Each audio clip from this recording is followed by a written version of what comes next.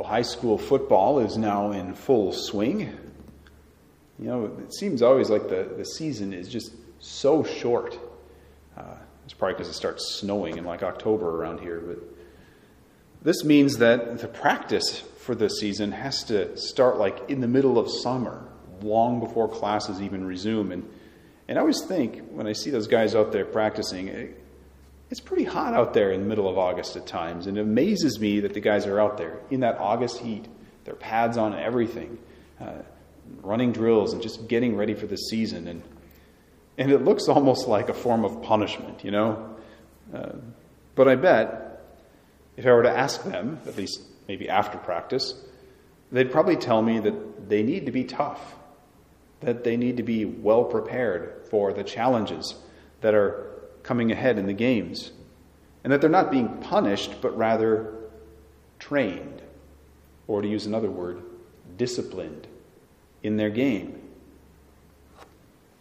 Whenever we encounter hardship in this life, whether it's because we're being pushed by a coach to do what seems impossible and painful, or if we're dealing with the suffering of, say, like a serious illness or facing the loss of a loved one, or if we're being challenged by the church and her rules to change our behavior, we should remember that suffering can be good for us.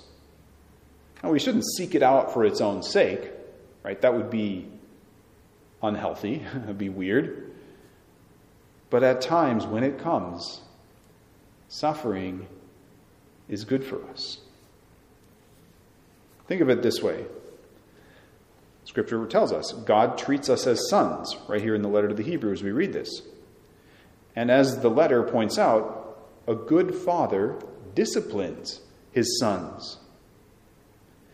At the time, says the letter, all discipline seems a cause not for joy, but for pain. Yet later, it brings the peaceful fruit of righteousness for those who are trained by it. So, discipline seems like pain, not joy. But later on, then we know there's righteousness flowing from this.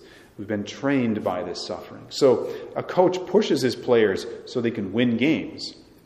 A father disciplines his children so they can grow up to be good, virtuous men and women. God and his church discipline us so that we and those who know us might leave behind whatever's holding us back from heaven. Heaven is, after all, the goal. And that's why today's gospel message or passage is honestly a little frightening. Because someone asked Jesus a question we've all been at least a little curious about, I think. Lord, will only a few people be saved? You know, how many are going to get into heaven? Is it going to be just a small number? And Jesus' response was not to say, well, don't worry, everyone's saved. He doesn't say that. That seems to be the assumption a lot of people make these days, that we don't need to worry about getting to heaven. So, in consequence, we don't think about heaven much at all in our daily life. That's a very bad thing, because Jesus said the gate to heaven is narrow. And then here's the really scary part. Jesus said, many will attempt to enter, but will not be strong enough. So we need, it seems, to be strong enough to enter. There must be some sort of challenge to entering heaven. It's not assured that we will get there. We need to be disciplined to make it.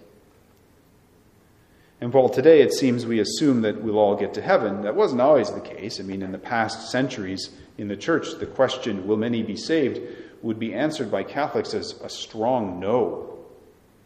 Catholics at the time, in past times, have lived in servile fear of not getting to heaven. It was paralyzing. They worried a great deal about this question and assumed there was no chance.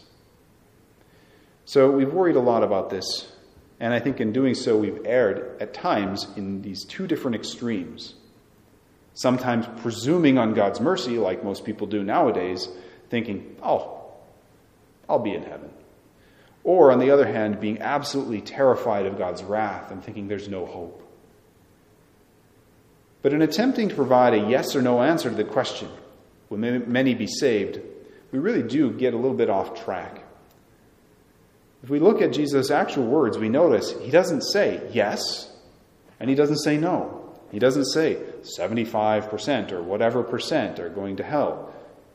Instead, he answered the question by simply saying, strive to enter through the narrow gate. So imagine one of the football players running up to the coach and asking, like in the middle of practice, Coach, how many games are we going to win? And the coach might respond, well, don't worry about that yet. Get out there. Practice. It's as if Jesus says to us, don't worry about how many will be saved. You strive for the narrow gate. It doesn't matter how many will be saved. What matters for you and I is that we strive for the narrow gate. But how do we do that? Well, a very practical way is to make an honest and frequent examination of conscience.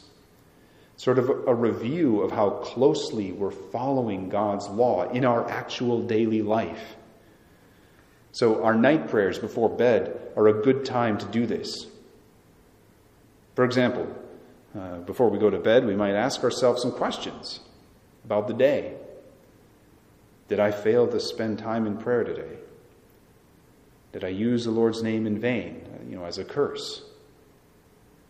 Did I skip weekend mass? Have I been disrespectful to parents or authority figures? Did I harbor anger towards others or harm them in some way? Did I look lustfully at others? Did I look at pornography or engage in sexual activities outside of marriage? Did I steal anything? Was I envious of others? And if we discern that on that day we're not living rightly, and if we're honest, none of us are perfect, we then should strive to correct the problems with God's grace, right? We don't earn our way through this. The striving is really a striving to detach ourselves from obstacles more than it is earning our way anywhere. So we strive with God's grace to correct the problem so we can enter the narrow gate. This is like how a coach points out trouble spots in a player's game. Similarly, the church's rules point out trouble spots in our moral lives and provides help to correct the problems. The help comes to us, for example, through the healing power of confession, or the help of Jesus in the Eucharist and in frequent prayer to help us to overcome sin, and so on. His grace, his help is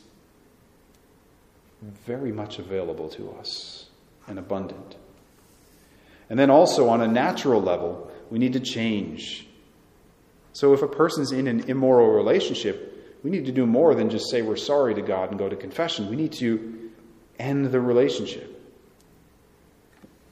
So if there's an immoral relationship, you need to end that. If you're stealing, a person needs to stop that. If the person's gossiping or taking the Lord's name in vain or just freely choosing to skip Sunday Mass, or if we're looking lustfully at other people, they should stop. Because if they don't, they may not enter heaven when they die. And that would be the greatest tragedy of all. We might wonder, will many be saved? And yeah, we hope a lot will be, but it's not really a helpful question. And that's why Jesus puts us back on track and says, in effect, don't worry about the numbers. Be concerned that you are on the path to the narrow gate that leads to heaven. Because while heaven is absolutely possible for everyone, thanks to Jesus, it's not assured for anyone in this life. So let us be disciplined, let us be trained and ready for the tough journey through this life, to sainthood. And let's pray for one another too, that we find ourselves together as saints in heaven someday.